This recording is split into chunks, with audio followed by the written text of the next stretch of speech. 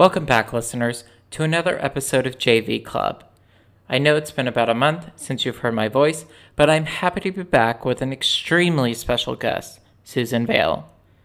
Susan and I discussed so much during our episode, including going back and forth from drama to comedy, her special Emmy nomination morning, editing during a pandemic, and, well, moments before a premiere, and so much more. Your show is comprised of 4 female editors, and the category you're nominated in has 5 of 6 female editors, including 3 on your show. So how does that feel? I mean, that's kind of like amazing. It feels amazing. Yeah. Totally. Sorry, but go ahead, finish your. Oh, I was just saying, like, how, like, to sort of like see this like wave of like female editors come into the, like, I mean, they've always been there, but it's like to truly like take prominence in a category, and not just this category, but so many others, like especially this year. Like, what is your reaction to that? It's just extraordinary pride and joy. Just like I mean, if I could just do virtual high fives and just the Eric LaSalle, thing from the ER opening. I mean, it's like we're all so pumped about it because we worked so hard, but also all 3 of us, Jessica Brunetto, Allison Greer, and me, like we've all been working in comedy for a while. And so it's like we came to the table with a lot of experience and varieties of shows we've worked on. Jess did Broad City for a long time, and Allie did Portlandia. I literally have a framed Portlandia poster in my house. I just was like, I'm so excited to work with these women. And oh my God, Jess did this crazy show called Time Traveling Bong. It's just, I mean, it's so great and offbeat and strange. And then I did Grey's Anatomy forever, and then I missed doing comedy, so I went kind of veered back into it, and I did a bunch of network comedies and Space Force, and then I got Hacks, and I just was, I was so happy to be a part of this. And then it's my first time, though, of being part of an all-female editing team. And so it was really especially sad for me that we weren't able to be together every day because it would have been so fun. We all worked from home. We would chat on Teams and text each other, and it was okay, but it would have been so much more fun and awesome and strengthening to like be able to just pop in each other's editing rooms and watch each other's scenes. I mean, I would watch cuts at home and just immediately start texting them and be like, I'm dying over how funny that is, and the physical comedy is amazing, and I just wish so much we could have done that in person more. So anyway, but your question was about the 5 of the 6 editors in comedy editing being women, and it's wonderful. I have an email group that I'm a part of that was begun by Jamie Nelson Pedrosa, who's a female editor, now producer, who was on Blackish for a long time, and she produces almost all the Kenya Barris shows now. As sort of a supervising editor producer, and she started this amazing email list it's literally called Calling All Female Comedy Editors or something, and we just keep forwarding and it's and including more women on this list. So I think it's grown from about 20, or maybe it started with like a dozen or 15 female comedy editors. It's now at about 30, and it's just so awesome because Jamie's original premise with it was that she was so tired of being contacted and hearing it's so hard to find a female comedy editor. And she said, okay, well, here's a dozen. And now we have 2.5 dozen that are on this list that it's so easy to be like, here you go. They're all incredibly talented and experienced too, from multicam to sitcom to dramedy. And so it's something I've always known, that women are great comedy editors, but it feels like the moment has really arrived, and it's so great. That's so fantastic to hear. I love that. I love that. I love that it all started in sort of, well, not all started, but is being sort of done by like the women are raising up women, and that's something so empowering. 100%. Here, yeah. And just to circle in on that too, what the person who I owe a lot to in terms of helping me really kind of find a more mainstream line in comedy is a woman named Claire Scanlon, and she and I worked together in 2001, and I was her assistant on a documentary, on like 2 or 3 documentaries actually, and then she went and stayed in reality, and she cut The Apprentice, but then she was able to pivot and she started working on The Office, and all that time is when I was on Grey's Anatomy, and we lost touch, and then we. The woman who was the camera operator on The Office, Sarah Levy, had been a classmate of mine in film school, and she was the most talented DP when we were in film school, and so I loved her, and I'd worked with her a lot. I started seeing Sarah posting on Facebook that she was going to see all these bands and concerts with Claire Scanlon, and I was like, I love bands and concerts, and in fact I was at half of those, and so the 3 of us kind of reconnected through Facebook and the fact that we all loved the same indie rock bands. and then and so I reconnected with Claire, and it was soon after this that both of us got our first chances to direct on the shows we were on, because she was having such great success at The Office, and I'd been on Grey's Anatomy for a zillion years since its pilot episode. And so we just really were able to support each other at that moment too, of transitioning from being editors for a long time on these shows to directing for the first time. And she has since just skyrocketed as a director. And she's doing she just did Never Have I Ever, and she directed a Netflix movie that was just so cute, and I'm forgetting the name, but it was awesome. It was with Leah Thompson's daughter, and it's adorable romantic comedy. And she's just amazing. And so she really listened to me when I started saying what I realized about directing, what directing helped me to realize was that I wanted to focus on comedy, and that it wasn't so much that I wanted to direct, but oops, my microphone just fell. Hang on one second. Let me just tighten that. Tech support. Okay. So anyway, so she really listened. And when I felt like it was time to leave Grey's Anatomy, it wasn't to direct, it was to really focus on comedy and try to find the opportunities that I kind of felt had gone away at Grey's because they had gotten so dramatic. One second. Honey, I'm in the middle of the interview. Zoom, okay? What do you need? Do you know where my masks are? I don't. You better look for them. I do not know, but you can always use one of mine, okay? Okay. Sorry. Yeah, it's all good. It's all good. Okay, this is like my life working. It's like I'm sitting here at my Avid in my bedroom. My dog is next to me. My daughter's running in and out.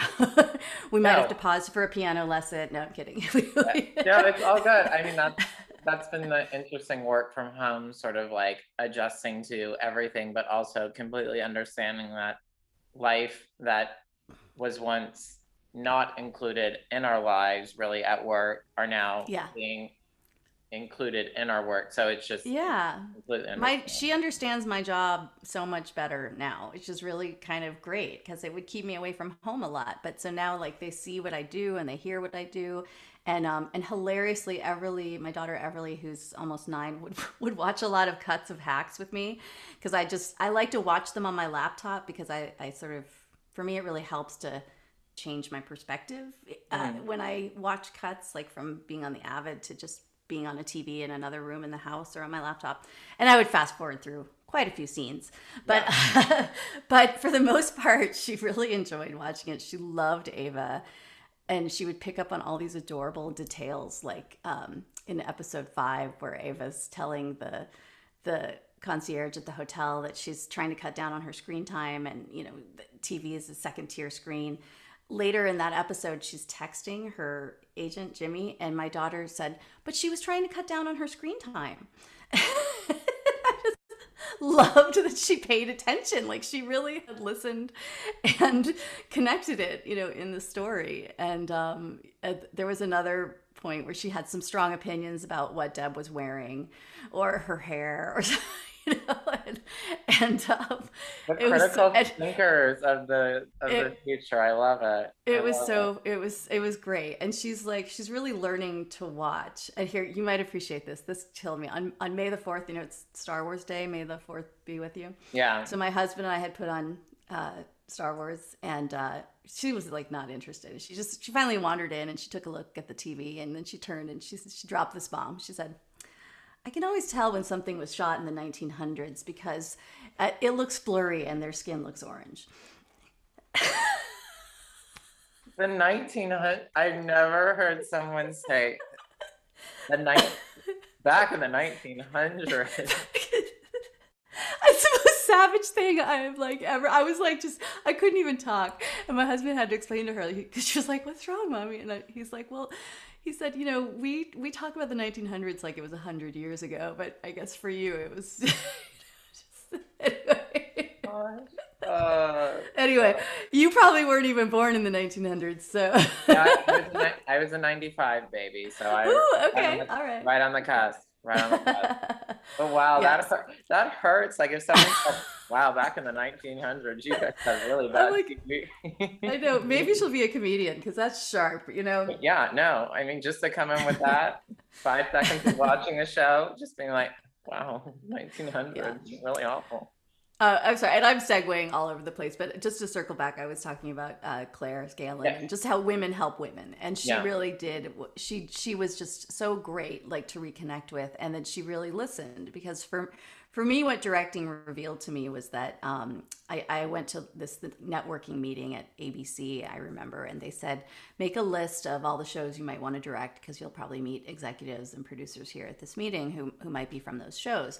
And I made the list and I looked at it and it was all comedy. And that was a real light bulb moment for me. And I kind of realized after that, because I didn't love directing, and I can talk about that later, you know, you have to really love it to want to be a director. And what I realized was that I was really just looking for a challenge, and that's kind of what was enticing me about directing, was just doing a really new, exciting challenge. And so when I saw this list of comedy, I realized that was where I wanted to be. And it wasn't so much about being in the director's chair, it was just about being in comedy in one way or another. And so I shared that with Claire, and she was like, let's get you on something. And so I at that time, I realized I'd stayed at the Grey's Anatomy party for way too long. I'd been there for 11 seasons. It's time to time to spread my wings. And and she helped me get an interview for this show called Grandfather that was this John Stamos half hour that was so charming with Paget Brewster and Josh Peck, and it was just I really loved that show. And the showrunner is oh my god, I'm blanking on his name. Danny Chun, Daniel Chun. He had been at the one of the writers on The Office, and Sam Laybourne was an EP. It was just a wonderful group of people, and I had so much fun on it. And it was a whole new challenge. Like cutting comedy like that was wildly harder than I had thought it would be. I was like, I did lots of comedy on Grey's Anatomy, and it was very different, and it was incredible training, and they were so welcoming and so wonderful. And I really owed that to Claire. And so that's what I love about, you know, the careers you can have.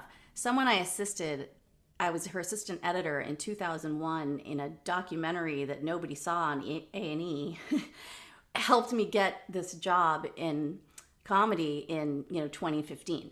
Yeah.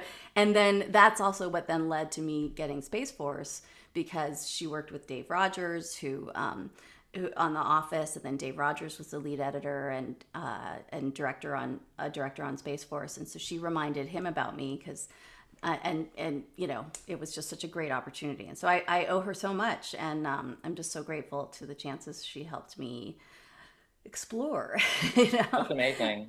A true full circle moment, really. Yeah, and then it was Dave Rogers who gave my name to the producers at Hacks, because Morgan Sackett had worked on Parks and Rec and The Office with all those guys, and he was one of our exec producers, and Mike Schur, of course. And so it really, that's what I just adore. It's like when I follow the through line backwards, it all goes back to assistant editing a documentary in 2001. From that moment leads straight to me on Hacks, and so it's extraordinary. And I like telling that story because a lot of people get worried that when they're starting out that they're on projects that won't matter or that no one's going to care about, and it's sometimes it's not about the actual project, it's the people you meet, the experience you gain, and that's what sometimes it takes a long time to pay off, but it really can, and you just have to maintain those connections, and I think just tell people what you're looking for, and they'll circle back and help you when they can. And also knowing that you can go through the process, understand that there are parts that you don't like and that you don't want to touch again, and really be able to focus in and hone your craft on whatever Yeah. that may be. So Yeah. that's really I awesome. mean, I'm also very proud of segueing back and forth between drama and comedy because people will really pigeonhole you. And I found that, comedy can be hard to break into because it's a very insulated club. And so I got very lucky that they took a chance on me on Grandfathered, because there even was some pushback at hiring me from the studio at that point because I wasn't a half-hour editor. And so there's a real sense you have to have done that before, and since then I've just actually almost made it a point to go back and forth. So actually, right now I'm on an hour long an hour long HBO series that is very romantic and performance, very angsty performance driven show, and it's like doing choreography that I know very well. You know what I mean, from my years on Grey's and This Is Hmm. Us, shows like that. And it's nice to flex those muscles too, and just dance that dance again. But Yeah. comedy is just it's so much fun. It's so exciting to be a part of, and Hacks was just a dream come true in terms of the content and the people. Hmm. So you were touching on this just a little bit, but Hmm. can you sort of bring us back to how you first heard about hacks, and then sort of explaining was there any hesitancy signing on to something like this, or I mean, were you just all in? Yes, I mean, so I finished Space Force in 2020 on March 7th or something. And, we all know the world kind of shut down on March 15th, I think. Hmm. And I was supposed to do a pilot starting March 19th or something ridiculous. So it was so crazy that in that little gap, everything closed. And then I didn't work for 7 months. And then that was okay because, especially coming from network television, we're used to these hiatuses that happen in between the seasons. And a lot was going on for my family. So I was actually really grateful to be able to be home for them and help my kids get adjusted to the Zoom school. And my husband was suddenly working from home, and we all needed to eat, and just it actually really was nice to be available and support everyone. But I wanted to work too. I love my job. And so the pilot was scheduled to come back in I think December. And but things were really getting worse with COVID right around that time as well. Hmm. And so I think in early November I got this inquiry about Hacks, and again, it had come because David Rogers, who's the editor on Space Force, had given my name to Morgan Sackett and Mike Schur, who were producing this with the showrunners and creators of Hacks are Lucia Aniello, Paul Downs, and Jen Statsky. And Mike Schur had been her mentor on The Good Place. And so anyway, they contacted me, and it was I never liked to back out of a job, but I mean, it's when you're given the choice between a series that's going to go for 6 months versus a pilot after not working for 7 months. It was I have to do what's best for my family. And so they were really understanding, which was really, really kind. That show is called The Big Leap, and it will be on Fox, and it's such a great script, one of the best pilot scripts I've ever read. But I was a crazy Parks and Rec fan. I love Leslie Knope so much, and Ben Wyatt, everyone from Parks and Rec, and that was a Mike Schur created show. And then The Good Place. I just think The Good Place is one of the most wonderful shows that's ever been on television. And Hmm. so to work with people who had been a part of that was just Jen Schur, and Jen Statsky and Mike Schur and Morgan Sackett was extremely exciting. I'd watched Broad City. I always felt maybe generationally I was a little older for it, so I didn't connect with it as much. I found its visceral comedy to be fantastic, but I wish I had discovered it when I was a little bit younger or something. But Hmm. uh, sorry. And then it's so funny. I get nervous talking about this because I've never been more nervous as I was in that Hacks interview because I wanted it so badly, and mostly because the words Gene Smart. Yeah. The second they said that, I was just wait, she's amazing. And I first really discovered her in Fargo season 2, where she played the matriarch of this sort of Midwestern crime Yeah. family, Yeah. and she was astonishing to me in that, like so good, so fierce. She just, I mean, the fierceness was that she just owned it. And then Watchmen, she was amazing. My husband and I were just obsessed with her in that. I'm a big superhero comic book fan too, and so I'd seen the original movie, and it was just great to see where she took that Laurie Blake character. And then I had not yet seen Mayor of Easttown. Actually, Mayor of Easttown wasn't on yet. So anyway, but I just knew her from all those things and just thought she was extraordinary. And I've learned a long time ago, that the cast makes such a huge difference.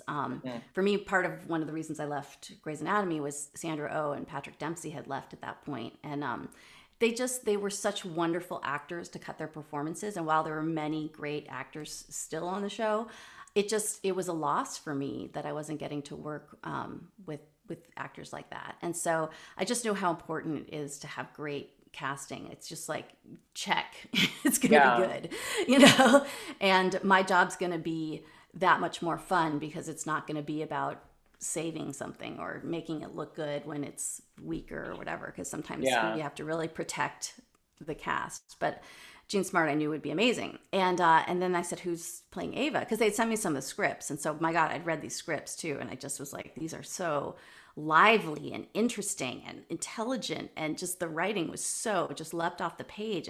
And that second episode, Prim, just was like this crazy, almost action movie adventure, of their road trip and Thelma and Louise. And I just was like, oh my God. I was just like, are you kidding me? This isn't it was like 52 scenes in a half-hour script. I was just blown away. So anyway, so I knew it was going to be so great. And I asked who's going to play Ava. And they said Hannah Einbinder. I hadn't heard of her. They said, look her up on Colbert. And I don't know if you've ever seen her first performance on Colbert. I haven't, no. It's so good. She's doing this almost like film noir kind of, pacing, and like, it's hilarious and so self-assured. And I was just immediately really impressed and relieved, because like, she's going to be up against Jean Smart in all these scenes. And we were just all so ecstatic over her, what she brought to the table, and just how she and Jean connected, and like their performances were all so good. So anyway, so I had that interview. I just was so nervous in it because I wanted it so badly. And I'm so grateful that I got it. And I actually got hired. I think they just started shooting too. So I jumped in and they were already like 2 days into the shoot. And so, practically the first scene I got was that amazing helicopter scene in the desert where Jean does this amazing speech about, about how she's like, Ava says, you're making this really hard. And she's like, hard? You don't know what hard is. You have to be so much more than good. You have to, good is the baseline, Yeah. And it was just, I was like, this is what I'm here for. Like, this Jean Smart giving an amazing speech like this, holding a parasol in an epic desert scene, with this and then this amazing shot where that was not a visual effect, where the helicopter lands right behind her and perfectly timed with her performance. Like, they had to do that a couple of times, and that last one, it just synced right up with her speech, and it was just so awesome. Like, I was like, look at this scene, Yeah. And then Ava was so good in it too. Her reactions were so like, she was both protecting herself and vulnerable, and I was really impressed she was able to do all of that. So right off the bat, I was just really, really amazed with Lucia's direction and the acting, and I just knew it was such a great place to be. Mm-hmm. It is very interesting how you've been sort of going back and forth with Jean Smart and Hannah Einbinder, because it is very interesting to sort of think of the dynamics of the two, and how one is like this veteran that everyone knows, and then Hannah Einbinder, who's, if you've watched Stephen Colbert, then you would know her. But I mean, other than that, you have no clue. So it is this very like refreshing, I mean, it's just a refreshing take on a comedy, to be perfectly honest, just to see someone of that stature go toe to toe with someone who, I'm not saying has no business going toe to toe with them, but it's just like, if that was me in my first job, I don't know how that would have gone over. So it's such an interesting move, and such an interesting take on the whole sort of like boss, intern boss, like low salary, low pay. Like, it's so interesting to me. So I think that,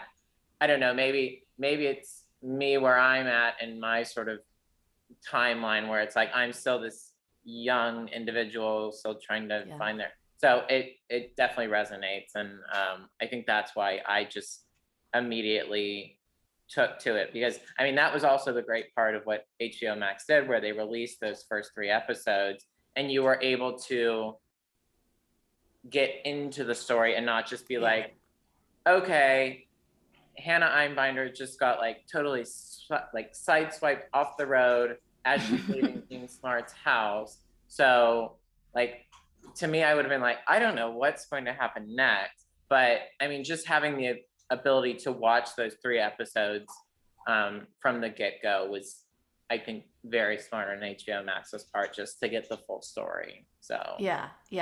You know, one thing that was interesting for me was that I really realized working on this show, I had this sort of moment of realization just about how much experience I have in terms of like first season shows and helping shape them and helping figure out how to help the audience connect with them. And so, yeah, that was a discussion of which episodes were they going to air first, and then also the structure of the first episode, which Jess Brunetto cut brilliantly. And because the scene, here's an interesting little secret. The first scene of the second episode is where Jean comes into the Pilates gym and basically lowers the boom on Marty, and she says, you know, I got your pentatonics thing canceled, and too bad. And that was supposed to be the end of the pilot. And it's funny because for the longest time we didn't have that. We had that huge scene between Ava and Jean in her living room where they have the big interview, and then the next scene was Jean chasing her down in the car, and then there was last scene where she comes in and she talks to Marty and, you know, basically says, I'm getting my dates back.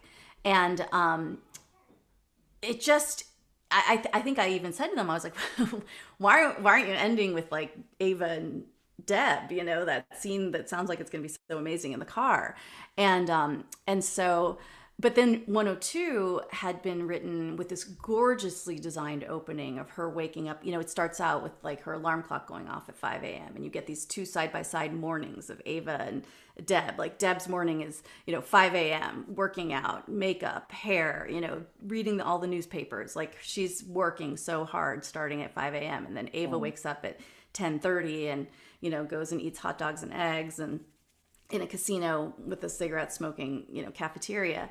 So it was just really comparing their 2 lives. And I loved the strength of that opening. And so at first they were like, we're going to take that Pilates scene and move it to the top of 102. But we just had to make it work. And so that's kind of like when producers want to restructure, you know, you just do it. And so I did a lot of options about where like the Hacks title would go and things like that. And, but I actually thought, you know, it had almost been, you know, a thought I'd had myself, which was like, that scene, don't end on that scene, you know, like end on the Ava gets the job scene. Yeah. You know what I mean? And that really like sets everything up.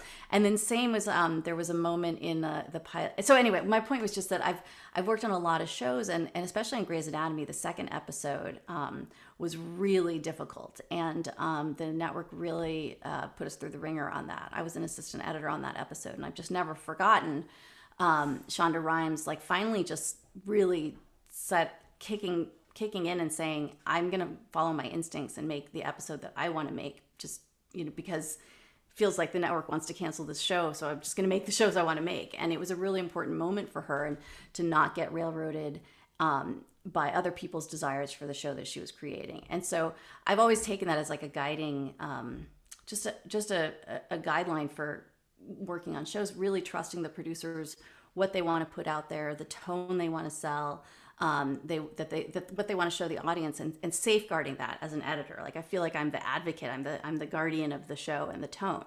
So in the first episode, there's the scene where Ava has the sort of one night stand with the Postmates guy. Yeah.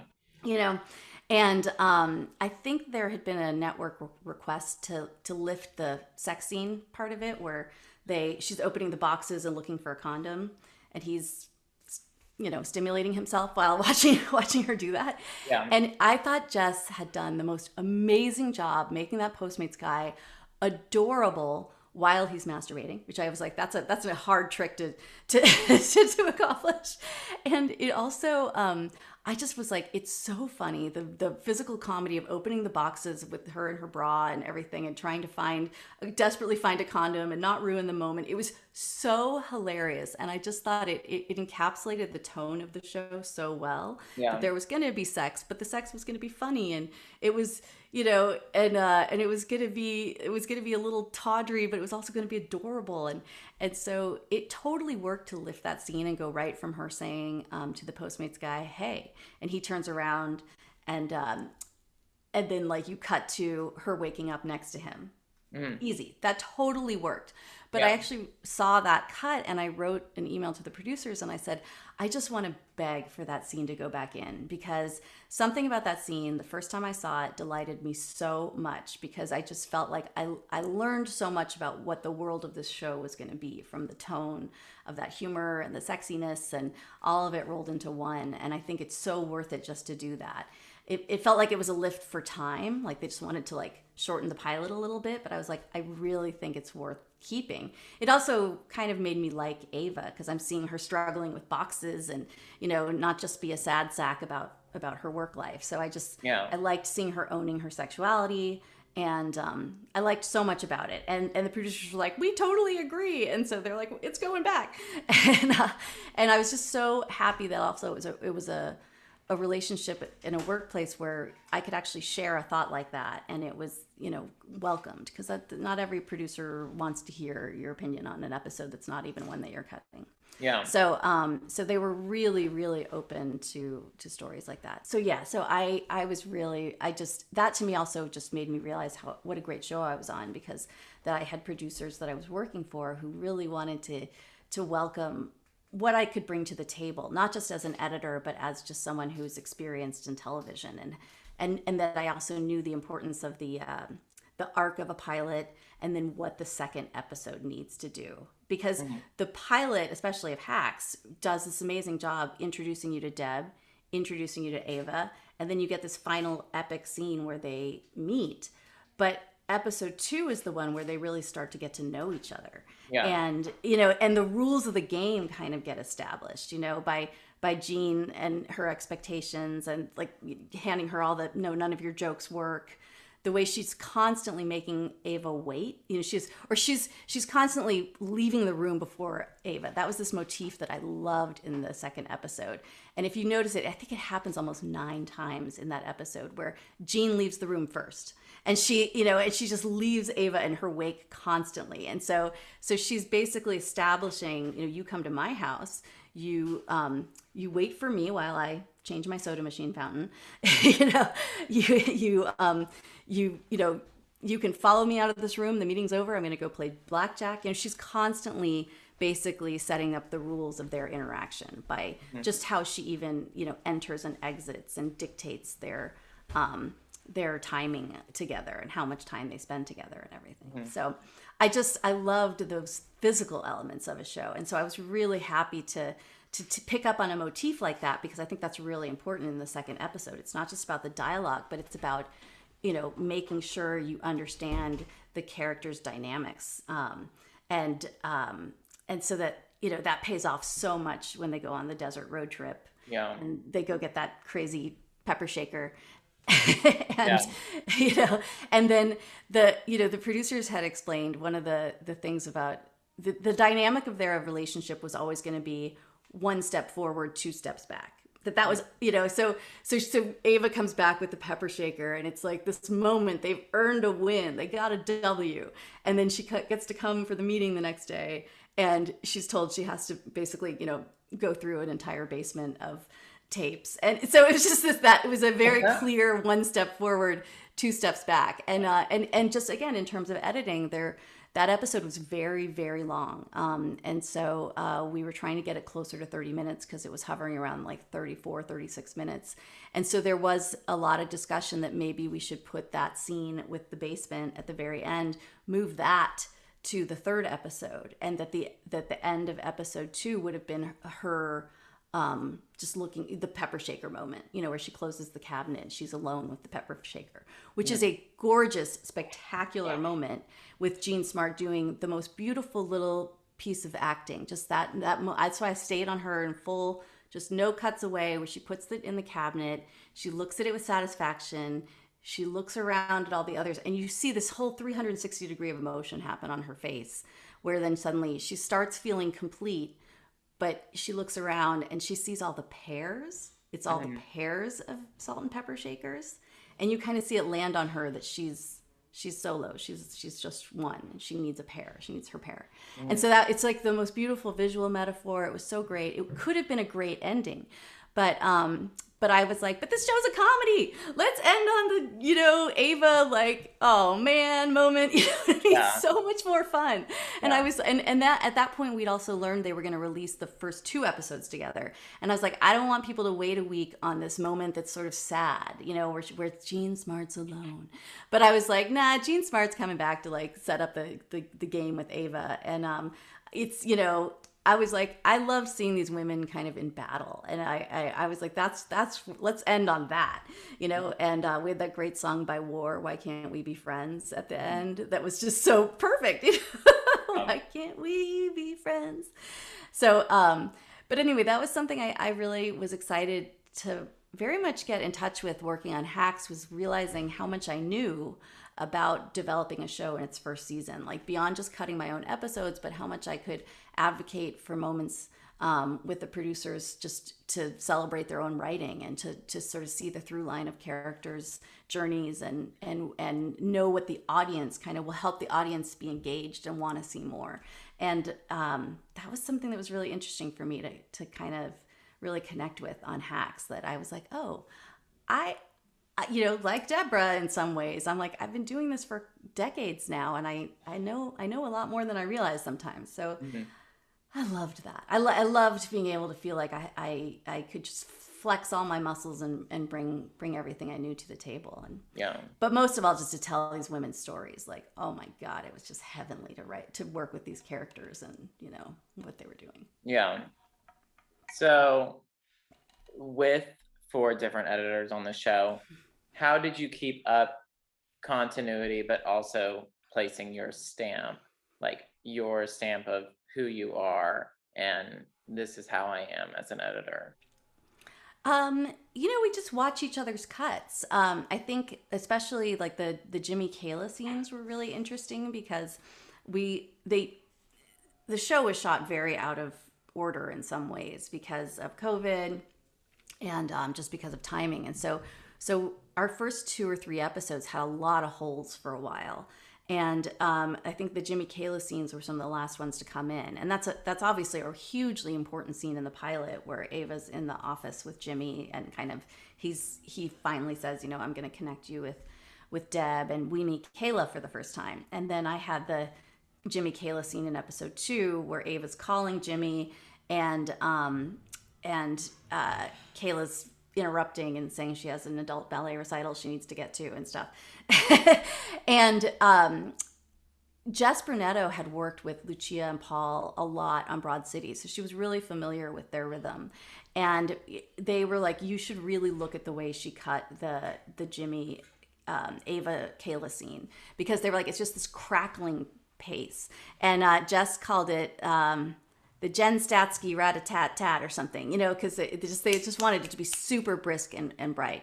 So that really helped me because she'd worked with them a lot before. And I just watched the style and the speed and kind of just nimbleness of how quickly she cut that scene. And then I just super tightened my scene with Jimmy and Ava and Kayla. And, I always try to show in my editor's cut everything the producers can have.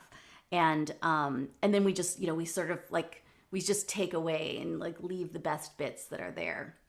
And so that's part of the process, it's just then like, and then smushing the air out where that really helps just to keep it like a very fast pace. So that was one thing that was really great, was just getting to see each other's work. Allie came in to just save the day when Jess and I Jess and I did the first 5 episodes that had been shot. And then they brought in Allie to there was a third block of shooting, and 2 episodes were being shot simultaneously, 104 and 107. And Allie came in and did that. And, at that point, Jess and I just needed some moral support too. It was a very tough schedule. It was a very brutal schedule. So we were so grateful that she came in and took the load off a little bit. Jess and I were leaning also very hard on our assistants, who were amazing, and that's Marissa Mueller, and she became our 4th female editor. And then my assistant was Mark Wiltshire, and he was amazing, and he cut scenes in every episode as well. I always believe in mentoring assistants and giving them chances to cut, and then letting producers know that Mark cut this great scene. Like, he cut a couple of the Wilson Marcus scenes that were just so adorable. He did that. Their whole that one in 108. 108 was such a big episode with Jean's the comedy club scene that I let my assistant Mark take the Marcus Wilson storyline in that. I was like, why don't you just do all those 3 scenes together? Because like you'll be able to tell that story, and I just want to focus on Jean's epic performance in the comedy club. And so you have to, as an editor, it's really important to give your assistants those chances to learn, to prove themselves. And then if their work is strong enough, you let the producers know. And so, oh my gosh, I'm so sorry. I realized my daughter's name is still showing up here on the Zoom. So sorry. It won't make I'm Susan Vale, not Everly DeCorpo. But anyway, she'll like come in here and she'll write in the chat to you if she could, but yeah, so it was so important to have our assistants help us. Like, they just did such an amazing job. And so I know Marissa was working a lot with Jess, and so then Jess was able to kind of openly give her more to do on 109, and that's the one that Marissa got a co-editing credit on. And both Mark and Marissa are going on to edit on their next projects, and so very happy we could graduate them into the world of editors. So anyway, we tried, if we had been in person, I think it would have been even more amazing, because it helps so much in comedy to like grab everyone you can find and be like, come in my room and watch. And then you listen to everyone laugh, and you could hear what's working, or you can feel where the pace feels slow. It's very sad not to have that. And that's why I would watch cuts religiously, and then I would just immediately text or message the editors my first thoughts. I just was like, take what you like, leave the rest, ignore this entirely, but here's some impressions I had of what was really great, or what I thought could get tightened a little bit, and I was very much open to the same. On 108, I got kind of sick in the middle of it, and Jess actually came in and did a day with the producers where she just, tightened and did a few lifts and things with them, because that was another really long episode, and I was so grateful to that. On 105, it's just another episode I loved and adored, and I'm so proud of that opening with Jean telling all the jokes, where she's changing outfits, was very hard. And honestly, it's something I think should have just been given to a visual effects editor right away. And Mark, my assistant, and I did as much as we could in the Avid, just putting all those layers. It was like 12 layers of video, 22 layers of audio. It's really hard to like work on that level in the Avid. Allie, our 3rd editor who had come in at that point, turns out also works in After Effects, which is a really terrific, visual effects software. And so she jumped in and she did a last little pass that was really cool for the final like 10-15 seconds of that piece, that just really made the layers kind of be very dreamy. And again, I welcome that collaboration. It's like, thank you, because I was like, it's so hard to try to do this in the Avid, and I'm not an After Effects editor. And so it was so awesome. And then when I finally met Allie in person, I just wanted to give her a giant hug, and I did, because she's so cute. But, it was so crazy to have not gotten to be in rooms side by side with each other where we could talk about that in face to face. Like, that was really, I missed that. And so I really look forward to the 2nd season if we get to do more of it in person. Yeah. So what do you personally like the most about Hacks? I love telling a story about how hard women work. Just fundamentally that. I've worked so hard my whole life and seen people take credit for it, seen a lot of other people skyrocket to award shows and things like that. that's fine. I know how hard I work. I know how hard it takes to work. And I know how hard all women work, especially then those of us in families in a pandemic. Being a working mom in a pandemic, let me tell you, is a whole new challenge. Yeah. And so anyway, it was so awesome for me that was the fundamental, like, underlying thing that these two women had in common, which is that they actually worked really hard, and they both knew how to work really hard, and that was actually something that that Jean could inspire in Ava, that Deb could inspire in Ava, which is to, like, even double down on that and work even harder. And so that for me was the thing that I just loved so much. But also that it was so overtly feminist, and there was just no apologies about that. But it wasn't like tearful feminism or anything. It wasn't like I've been suffering and I'm oppressed or anything. It was just fierce and intelligent. Yeah. And that first scene I had, that first real big head-to-head scene in 102, where Deb asks Ava if she's a lesbian. I just remember texting the producers in the middle of it, and I just was like, this scene is so interesting. It's just like, the way it was shot, the way they brought their presence to it. I mean, just the way Jean Smart would listen, and the reactions she would give, and then how Hannah owned it as an actor. I was just like, you got this huge monologue where you have to tell this crazy story to Jean Smart, you know what I mean? And I was just blown away by both of their performances in it, and just really loving getting to see them go head to head in a way, and just seeing what Hannah could do. And it was also a moment for me that eventually I love to look at the kind of the end of that scene where Hannah says, so anyway, I'm bi. And then she does this head, it's like beat, beat, beat. And then she does this head tilt. And coming out of network television, usually what winds up happening is you have to hit this TRT, this total running time, so that it can make it on the air. And in comedy, it's 21:40, and in drama, it's 42:13. It's like this very specific number that every episode has to be. And so I can't tell you how many shows I have done where, like, the episode was perfect at 45 minutes or 44 minutes or even 43 minutes, but we still had to squeeze 15 seconds out of it. And so moments like that head tilt that Hannah does at the end, where she's like, so anyway, I'm bi, beat, beat, head tilt. That is exactly the kind of thing I wouldn't have the luxury to play on a network TV show, because no one's talking and feels like a pause. But for me, it was so much about her character, because it was like she was that head tilt is like hitting the ball back to Deborah's court. It's a little bit of a challenge. It's like, so what do you think of that? And because 102 was a really long episode, I did go through it, and I did do a cut at one point, because HBO was saying to us they wanted it to be like 28 minutes. So I was like, oh my God, let me do the radical, awful cut of all these things that we have to take out. I mean, just so much stuff, like the Kiki car ride singing the song scene was just like this. And it just made us all so sad. But it made us all realize the things we wanted to fight for. And one of those things we wanted to fight for was that head tilt, because we missed it so much.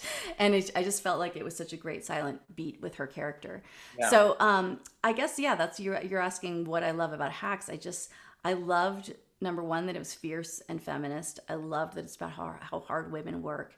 And I also loved that eventually HBO Max really got on board with the episodes staying a length that made it the best episode. And it wasn't about, like, we think audiences like 28 minutes of television, but they started watching it, and I think they really saw what they were getting, and they were like, great, it's locked, don't even, and for me, it's such a luxury, because instead of spending my time with the producers trying to figure out what we're going to take out, we could spend our time really going through it and making sure it was absolutely the best, most, finely fine-tuned bit of television we could give to the audience. And I think that just showed in the end. Yeah, I mean, absolutely. I felt that 100%. That, I mean, I don't think that there was a moment like wasted, or that there was a moment that was too much or too little. Like, it felt like it was just that. And maybe it was also like, I don't know, I can't keep saying this enough, it's just such a refreshing show, because you just don't see things like this. And so it's just like,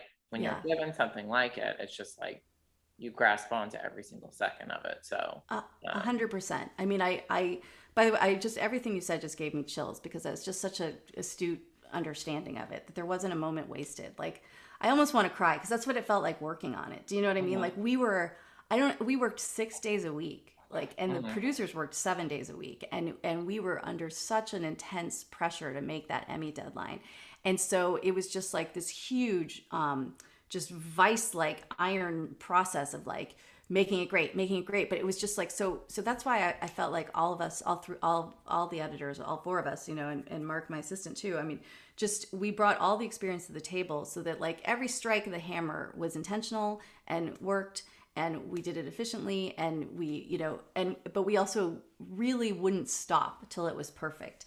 And that kind of perfectionism can drive some producers and studios crazy with when the producers are just like, I thought we locked, but we want to make a change. Like we lifted a line in the 11th hour in the finale. That was just a small little line. It's so funny because I was just texting with Jen Statsky and I was like, hey, I never asked why you guys wanted to lift that line. I mean, the show had locked and it was just a 3-second lift, but it was in that bedroom scene with Ava and Jean. It was when they were talking about her big hands, and she was like, yeah, I went into the garage and I actually could palm a basketball. And there was an extra phrase where she's like, regulation size too, not just women's. And uh, that was what they lifted. And they were like, we just wanted that scene to get going. And it felt like it was lingering. And so they were looking for a way to speed it up. And literally, like, they, called me after the show had aired. I mean, the show hadn't aired, sorry, the show had locked. And we had to make some adjustments to be able to pull the whole show up and do that. But it's like, they really cared so much about making it exactly right. And I felt the way about Hacks like I did when I read the Grey's Anatomy pilot, where I just was like, oh my God, these characters are so rich and amazing. And I love telling these women's stories who are articulate and intelligent and ambitious and are not, it's not Sex in the City where they're having brunch and wearing stilettos all the time. They're like, in real clothes and have real goals. And when they yeah. talk to each other, they're talking about incredibly funny social commentary moments. Like, all the humor was so biting and incisive and hilarious, and great references, like all over the place. And then, oh, by the way, you're going to have these incredible guest stars like Caitlin Olsen and Jane Addams, and Yeah. the Lou Nell, who played Miss Loretta's, no, who played Marcus's mother's friend. I mean, just like boom, she was so amazing in one episode. It was really like. Anyway, sorry, I think I've gone off topic, but No, no, I love it. like you said, no moment was wasted, no role was wasted, and it just was. It was really like, and then literally no minute was wasted because we worked. It felt like round the clock for about 4 months. Mhm. So, In fact, wait, where, here's one last funny story, just in terms of the timing and oh how yeah, compressed it all was.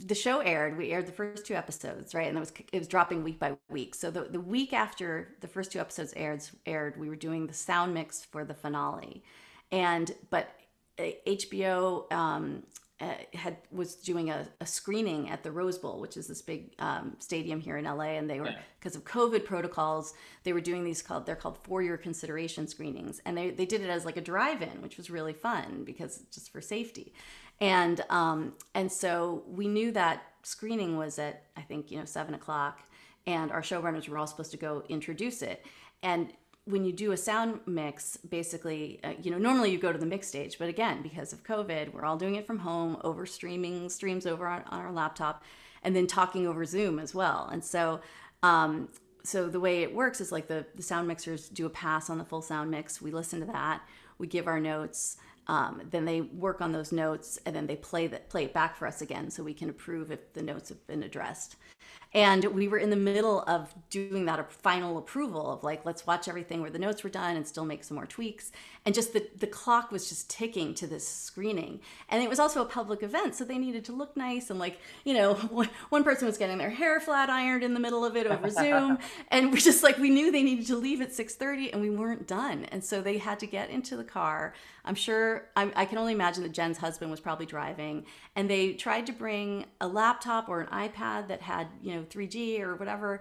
And so they were trying to watch, they couldn't, but it wouldn't hold the signal from the stream, from the soundstage, but it would hold the Zoom signal. So they were like, Susan, open up your audio signal on Zoom so we can kind of just hear through your Zoom what they're playing from the soundstage. And then unfortunately the signal wasn't strong enough for picture or audio with them, so we couldn't hear or see them. They could only type in the chat, and they'd be like, okay, can you play back this note? And then they were like, we think it sounds okay, Susan, how does it sound to you? Because I could hear it better.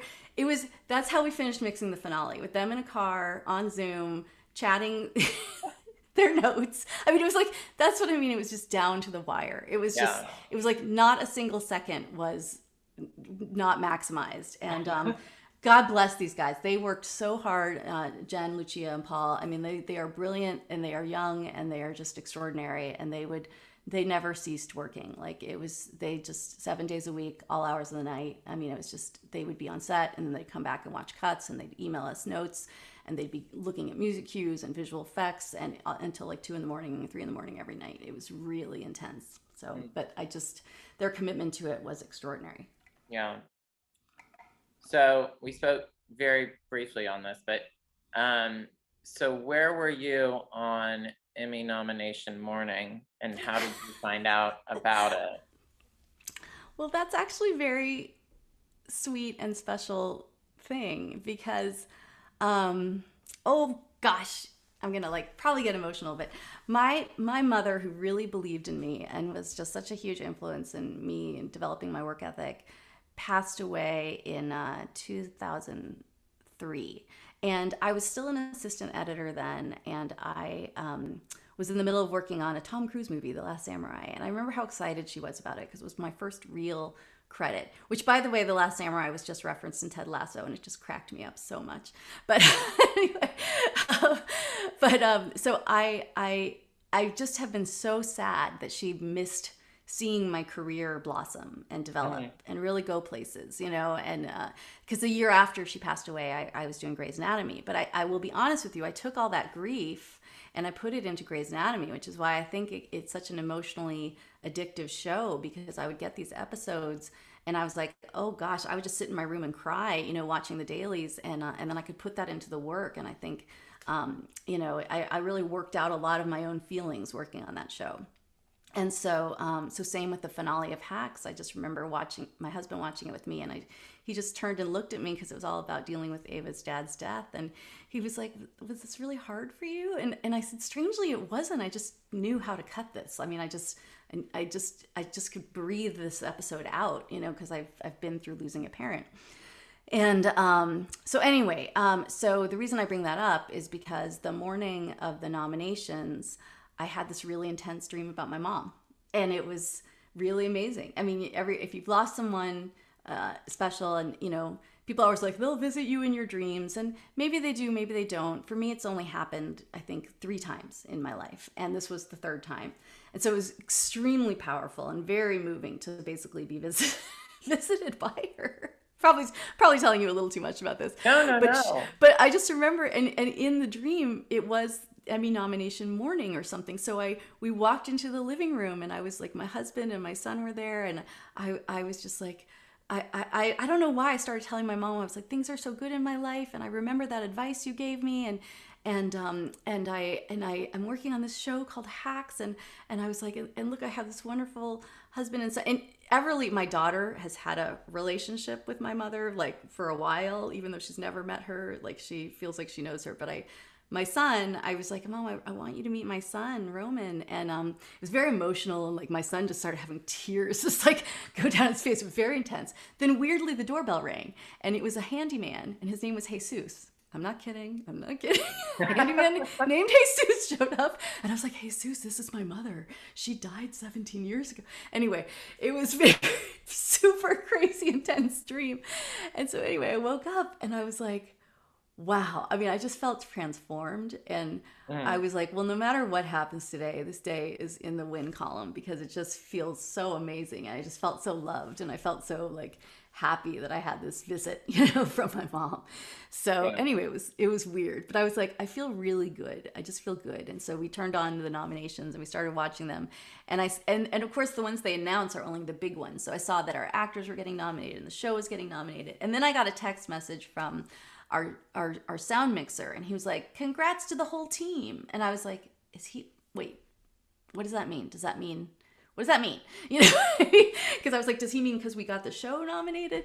And for some reason, it was just a little tricky to find it on the internet. And then someone emailed me, and she was like, "Sweet Susan, congratulations!" And I was another editor that I love, and I was like, "Wait, what does this mean?" So, and then another editor friend of mine, Nina Erb, and she actually won the Emmy last year for Insecure. She texted me, and she was like, "Congratulations, you got it!" And I was like, "I am so embarrassed to ask this, but did I get nominated? What are you saying?" And she was like, yes, yes. And then I looked and I saw it was our whole team. Like John Cook, our mixer, had said, it was all three of us, and I was so ecstatic. So I immediately texted Jess and Allie, and I was like, "You guys, this is historic. This is amazing." And we were texting back and forth, and then I was like, "Wait a minute," because they were like, "Can you find the link? Do you know where the link is? Can you show it to us?" And I was like, "Wait, you do know that all three of us got nominated?" And they were like, "No, what?" So it was so hilarious because it was just so hard to figure it out. Yeah. And then like we're all sort of like gently figuring it out, and then we all realized that because I'm sure they were getting texts, like, "You got nominated," but like not yet realizing that all three of us had gotten it. Yeah. And so it's just the best feeling because we all worked so hard, and I was just so ecstatic that no one felt left out, and that we all get to share in this moment after all the hard work, and just that it's three women, and Marissa Mueller should get nominated next year for co-editing 109 with Jess, but 109 and 110 weren't eligible because of the Emmy cutoff. So anyway, so that was my morning, and I was like literally like had my laptop, and I was like shaking coffee on my laptop. I was like just so nervous trying to see it. So it's just super exciting, and it was just a really blissed out, wonderful day. But also just in the editing categories, this is the first year I just felt like I knew so many of the people who were very likely going to be nominated, and so it was just category after category in editing. I just saw like names of people I adore, like Amy Duddleston and Nona Kadai from WandaVision, and Michelle Tesoro from Queen's Gambit, and it was so like and the Ted Lasso team, Melissa McCoy and AJ Cardilline. Like I can't even tell you how exciting it is. Number one, just because I'm like, I'm going to get to like hang out with these people who have become friends during the pandemic. A lot of us just really got to know each other even better through the pandemic because we just would reach out and connect. And so it was so exciting to see all these names of people that I really know and love and admire, and just feel like, wow, I don't know. It's also, I think all of us in this comedy editing category were all first time Emmy nominees, I think. And so it just feels like this exciting era, where hopefully that'll just keep happening. And I just, you work towards moments like this, and it's really exciting when they arrive. It's like, hey, we're overnight successes after 18 years of editing. But it's just great. And again, like I could not be more ecstatic that so many of the below the line people were recognized as well. Our DP Adam Bricker and Kathleen Felix Hager, our costume designer, and our amazing production designer, and it's just all it just to me spoke to the quality that our sound mixers, just across the board, like just the technical artistry that is at work in creating visual and audible storytelling is also such a huge part of it. And oh God, it feels really good because I think people worked so hard, and especially had to work even harder because of the lockdown and the circumstances under which we were working. Because usually it's this real community team vibe, and it's hard to achieve that when we're all just looking at each other in these tiny windows, And I do want to commend again Lucia, Jen, and Paul, because they were just human beings, and they really like they were really friendly and warm and supportive as well. And it just, you know, we really needed that to get through this process together. You know, we just needed the comfort and the niceness, you know, because the understanding that like my daughter's going to walk through the door and, you know, comment on an actor's hair or whatever in the middle of a Zoom session. But anyway, you know what, you had asked earlier also about one thing I loved about Hacks, and I did want to mention this too, which is this, how much I loved what they presented about femininity, and that Jean and Hannah were so fearless in how they allowed themselves to be represented. You know, that Jean did that episode 106, New Eyes, where she's, you know, in the recovering from surgery, and there are a lot of actresses that would have not allowed themselves to be shown that way, and it would have demanded visual effects, you know, airbrushing and things like that. And she really embraced the spectrum of what they wanted to show, that how a woman, you know, kind of gets herself ready, and it's not just gets herself ready to look pretty. It's like, for her, it was like getting herself ready to go into battle. And then same with Hannah, allowing herself to not be like, have blowouts and, you know, tons of makeup. And so when she shows up at the dinner party in 107 and Kiki has given her this little makeover, it is revelatory. And I just thought it was so great that they were just down to look like real people, you know, very relatable real people, and then show just how fantastic looking the magic of hair and makeup, you know, can transform you. And it just, they sort of revealing that it is this art and artifice, and very much part of being a woman and how you present yourself. I just thought that was really never really commented on, actually, but just presented through the storytelling. I thought that was so cool, you know? And yeah, I really, really admired that the show went for that and that the actors were game for it. Yeah.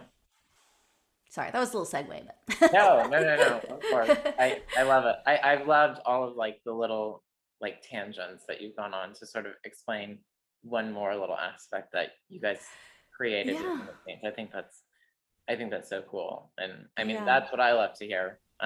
Not just like boilerplate answers that someone said. So I absolutely love it. No, I also want to pay tribute to our showrunners also for really taking care of Jean through a very difficult time in her life too. Oh yeah. Because her husband passed away like a week before, and we'd had to deal with so many shutdowns because of COVID, and you know, and just crew members and things, just making sure everybody was safe. And there, you see them on the dailies, and they've got the masks and the face shields, and it's just like, I can't imagine what it's like to work like that too. And then Jean lost her husband so suddenly, and they shut down again for a week, and we were so close. We were literally shooting the final 2 episodes, and it was like this air date was looming. And at that moment, I think we all were worried, just, okay, we're not going to make it. We're not going to make it to that air date. It's not going to happen. And Jean is such an amazing professional, and she took a week off, and then she said, let's finish this. And she had to come back and do a funeral scene. And it just, I having been through that, again, that loss of my mother, I just like, I don't know how she did that. I was really blown away. And one thing that was so sweet was that, again, the producers were very protective of her, just not wearing her out and making sure she was like had the opportunity to do her best work and not be exhausted by take after take after take. You know, she's Jean Smart. She doesn't need to do too many takes. But I really respected in like episodes 108 when she did the big comedy club scene. It's a huge, intense scene where she's on the stage. It's like an 8-minute scene, talking to that guy Drew and taking the 1.69 million scene. When they did the reverse with the audience, it was Lucia standing in for Jean, and Lucia just knew the whole, you know, all the lines by heart and delivered them like with Jean's pacing, but really delivered it so that the audience, who are these wonderful background actors that we had in a lot of our episodes, were really able to truly respond in a great way. So and Lucia has improv experience and stand-up experience, and so I just loved that she stepped in and she did that, because Paul was directing that episode. So she did that for both Jean and Paul, like giving those actors like the real performance to respond to. And then in the funeral scene in 110, in the finale, again, for the reverse, Paul Lucia was directing, so Paul stepped in for Jean, and he put on the fur coat so that they could have the dirty shoulder shot, of her sleeve and her, when they're shooting over her shoulder. And he did the whole, emceeing where she's calling on people in the audience to tell their stories. And he just, again, he's a great actor. He did a great job. It made it the background actors and the supporting actors in that scene able to really respond and do their great work. And so again, I just they showed up for work. Those crazy showrunners of ours, they worked so hard. And I really loved how they showed up for Jean in that way and really helped her to be able to not exhaust herself, on some really tough days. Well, I want to thank you so much for your time. I appreciate the invitation so much because it was such a special experience to work on this show and be a part of it. And I love telling people more about it because it was really extraordinary. Thank you all for listening. This episode was edited and produced by me, Jackson Vickery. Graphics were done by Dylan Michael, and the opening and closing theme were done by Sterling Gavinsky.